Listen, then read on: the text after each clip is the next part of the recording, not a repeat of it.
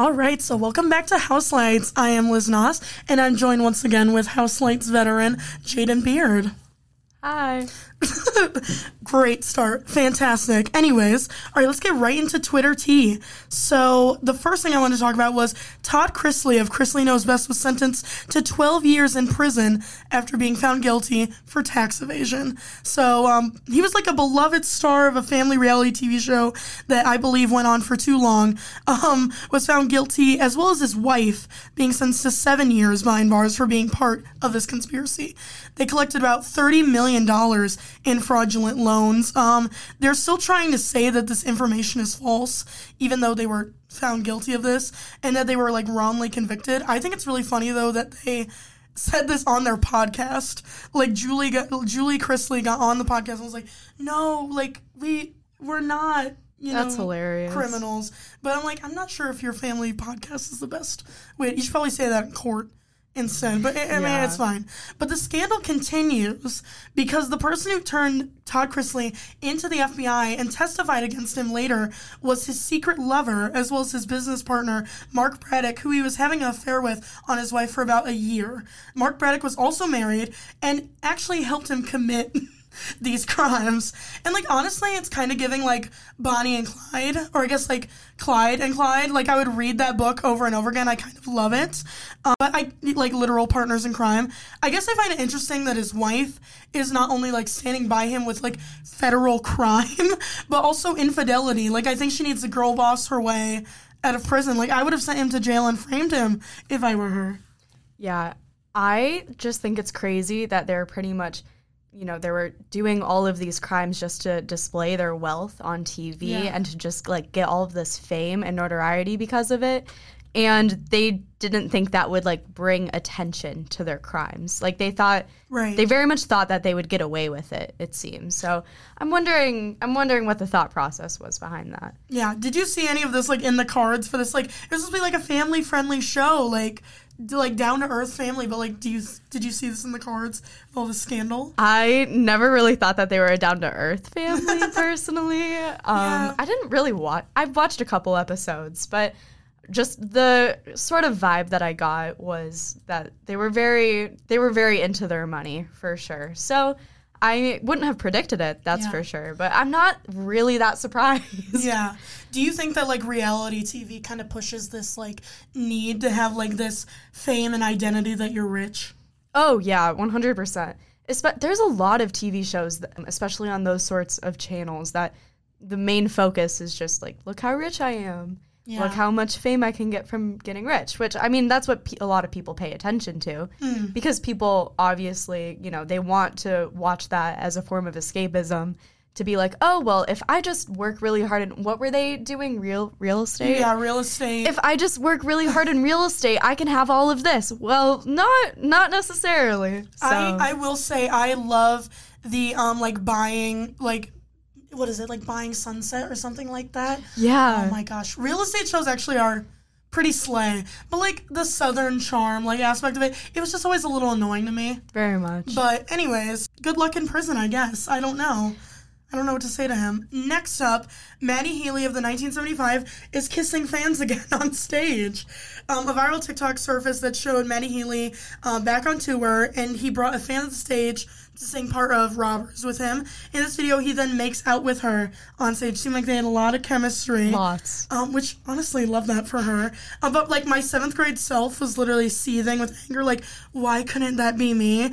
I told my boyfriend that would be one of my hall passes, is making out with him on stage if I got the chance to, like, fulfill my middle school self. But, however, he is getting older. He's, like, 31 now, so many people think it's a little weird that he did that, and, like, he would catch a case if he's not careful. Like, what do you think of this?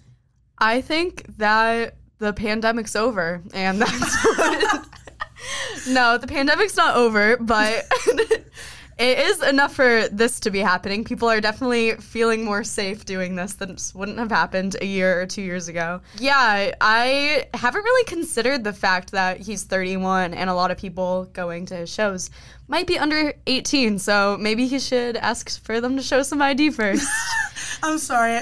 Matty Healy's actually taking fakes at his concert. Are you a 1975 fan? Yeah, I would. I really like their music. Have you listened to the new album? I have not. Oh, it's fantastic. I love it so much. But yeah, Matty Healy, if you need like a volunteer, like I'm here for you. Anyways, me as well. And over 18. Moving on. All right, so this is probably the biggest story of the week, the Balenciaga controversy. So Balenciaga released a new ad campaign for their holiday gifts, where children were like pictured with the gifts, kind of a cute idea. Then they were also pictured holding stuffed animals that were wearing bondage, like clothing and material.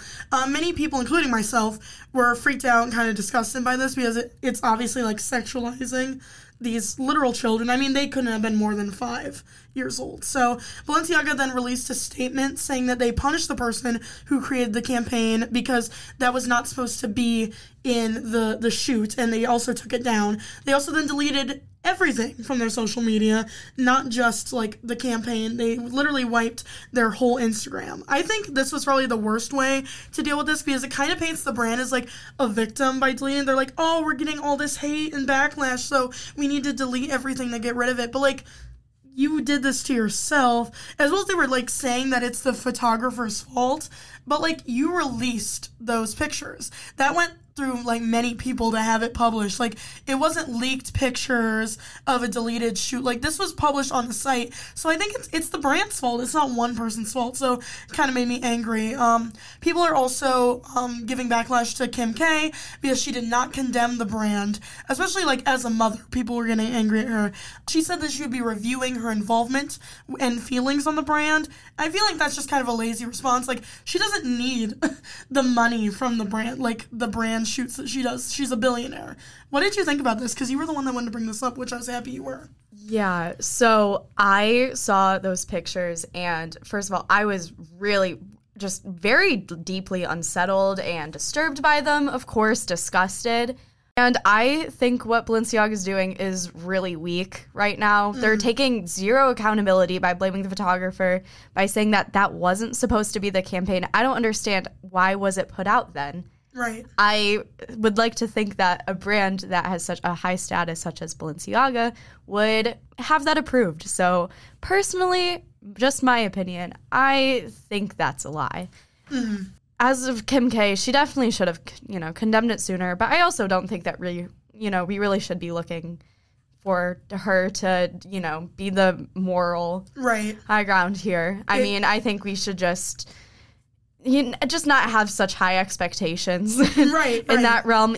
But she does have a lot of influence, so that does carry a weight. Yeah, I think that they're not handling this correctly. And also, Balenciaga is a brand where they always try to do things out of the norm. Mm.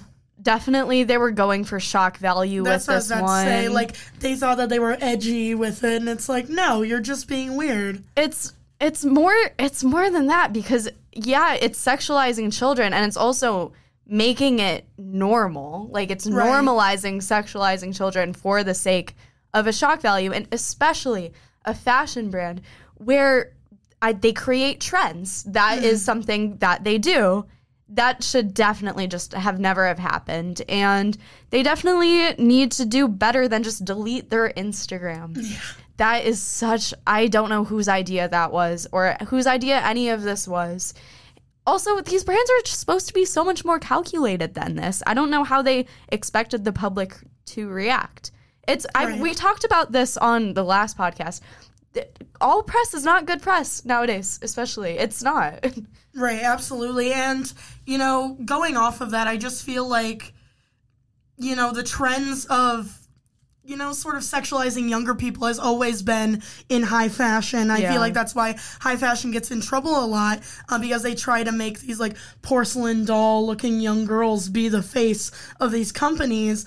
And it gets even worse when you make actual children the face of something that it can be sexualized. It was disgusting. I saw that it was like trending on Twitter before I saw the campaign photos, and when I saw the photos, my jaw dropped. Mm. Yeah, so those are my thoughts. I think the creative director should probably be fired or resigned. Definitely. Yeah. Now, moving on to movies, music, and shows, I saw She Said this weekend, and it follows the story of 2 New York Times journalists following the Me Too story with Harvey Weinstein, and it is my favorite movie of the year so far, above Wakanda Forever for me. It is what Bombshell wanted to be, but couldn't. Amazing performances from both Carey Mulligan and Zoe Kazan as journalists. I am biased, but I am a sucker for a journalism movie. It was beautifully shot and written. It's my pick this year for Best Adapted Screenplay. It handles the emotional parts of this amazingly and makes this story, less of, obviously, a bummer, but a triumph. It handles, the legalese in a great way and begs the question of what makes a victim or survivor able to triumph the odds of Hollywood. And I think it paints media in more of a hopeful and optimistic way than it's been painted in the past, especially with, the fake news era, as some people call it. So I beg you, drop all your plans this weekend and see this movie. You better see it, Jaden. I want to see it now. Absolutely. Well, the second one I want to talk about is Glass Onion is out in theaters. It probably has the most Oscar buzz. I haven't seen it yet. This movie will be out on Netflix in about a month, but this week it came out in theaters and people are buzzing about this, and it looks like it'll be a front runner for award season. People are saying Kate Hudson will get some of her first Oscar nods.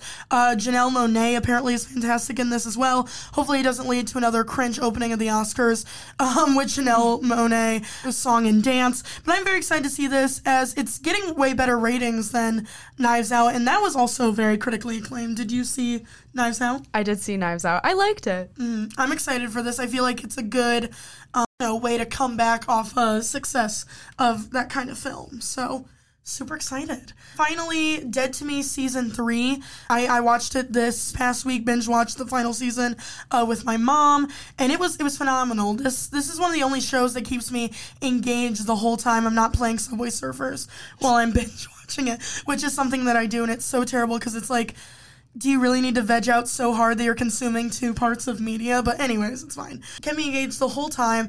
There's always something to stress out about because of its moving parts constantly. It's only 27-minute episodes, which is perfect to keep things moving. There's always a mystery to find out or an odd to overcome. It was super gorgeous, really nailed down the theme of dealing with grief and loss that it's dealt with since the first episode. So it was the perfect way to wrap this up without giving too many spoilers, because spoilers will ruin this show because it constantly has something new to talk about. But I feel like this show is also overwhelmingly happy with the theme of friendship and family overall, and that you can get through any hardship if you have these people by your side. Very much recommend this show if you loved Big Little Lies, especially season 1. Favorite, I say Big Little Lies is my favorite show of all time, but I'm specifically talking about just season 1 because that's what the book was, and then they decided to make a season 2. But of course Meryl Streep's in that, so I can't help but love season 2 as well. But yes, if you like Big Little Lies, Dead to Me, great show. All right, so I'm going to get to culture stories. So first, Jaden, I want to talk to you about your coverage of the Transgender Day of Awareness. So tell me what you saw there. What was exactly the purpose of the event? So the purpose of the event was to commemorate transgender lives lost due to violence. That is a very large problem that happens both just in the LGBTQ plus community and also just especially in the transgender community. They face a lot of violent attacks.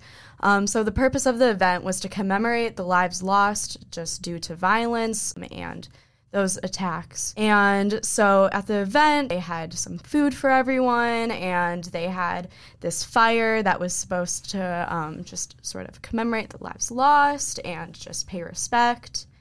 Yeah. And yeah, it was a really good thing that they were able to do, that they were able to have over at the Erickson Kiva Center on campus. A lot of different groups were there that were putting it on. Yes. All right, so let's talk about the news recently. We had an attack on an LGBTQ plus bar in Colorado Springs. Do you think, days like this Transgender Day of Awareness makes these days more important? Yes. So the recent attacks kind of makes us think about the importance of recognizing days like Transgender Day of Remembrance, and especially just putting an emphasis on transgender lives and recognizing the struggles that are faced and that there is a very clear, threat present. Yeah. And it's something that we have to recognize, and it's something that we have to deal with as a society. And it's something that we just have to put a lot of emphasis on. Yeah. So why do you think the GSCC is an important resource for transgender students and, people in the community in general to use? So if you look on their website, they have a very long list of just different resources for a bunch of different types of struggles or even just general counseling. Mm-hmm. So it really just gives a lot of resources. Mm-hmm. And so I think it's a good system to use. So I encourage everyone to check it out. Yes, please check out Jaden's story. And also, we have Alex Walters in the studio today talking about a conversation that we had on how students and experts differ on their opinions and what we need to do about sustainability and, climate change. Tell me about this conversation we were having and the beliefs that they have and how they differ. Yeah, of course. So one of my favorite parts about what I've gotten to do over the course of this semester with environmental reporting is to talk to people with all kinds of perspectives, from climate deniers to skeptics to people who don't think it's important in their lifetime, and then mostly to student organizers who are really into climate change. But there's this big split, right? And not just at MSU with organizing here, but just with anybody that cares about climate change. And I'd say maybe half the students I talk to believe really strongly in individual sustainability, right? Mm-hmm. So you're gonna recycle, you're gonna carry your metal straw, you're gonna use your beeswax wrappers instead of the saran wrap or the plastic bags. Like our Love and Sex reporter Hannah does, very sustainable. But, there's this belief that it's about individual action, right? And then there's another group that I talk to that I think makes up maybe the other half of the organizing at MSU, who believe that individual sustainability, that's nice if you want to do that, but we shouldn't center that in the discussion, right? Because when you do that, it turns people off to it altogether, and it's kind of reductive, right? Because there's a true belief, which is that I could go my whole life using my beeswax wrappers and my metal straw. Is that ever going to offset the carbon emissions from one of Taylor Swift's flights on her private jet, which happen all the time, even short distances? It's crazy.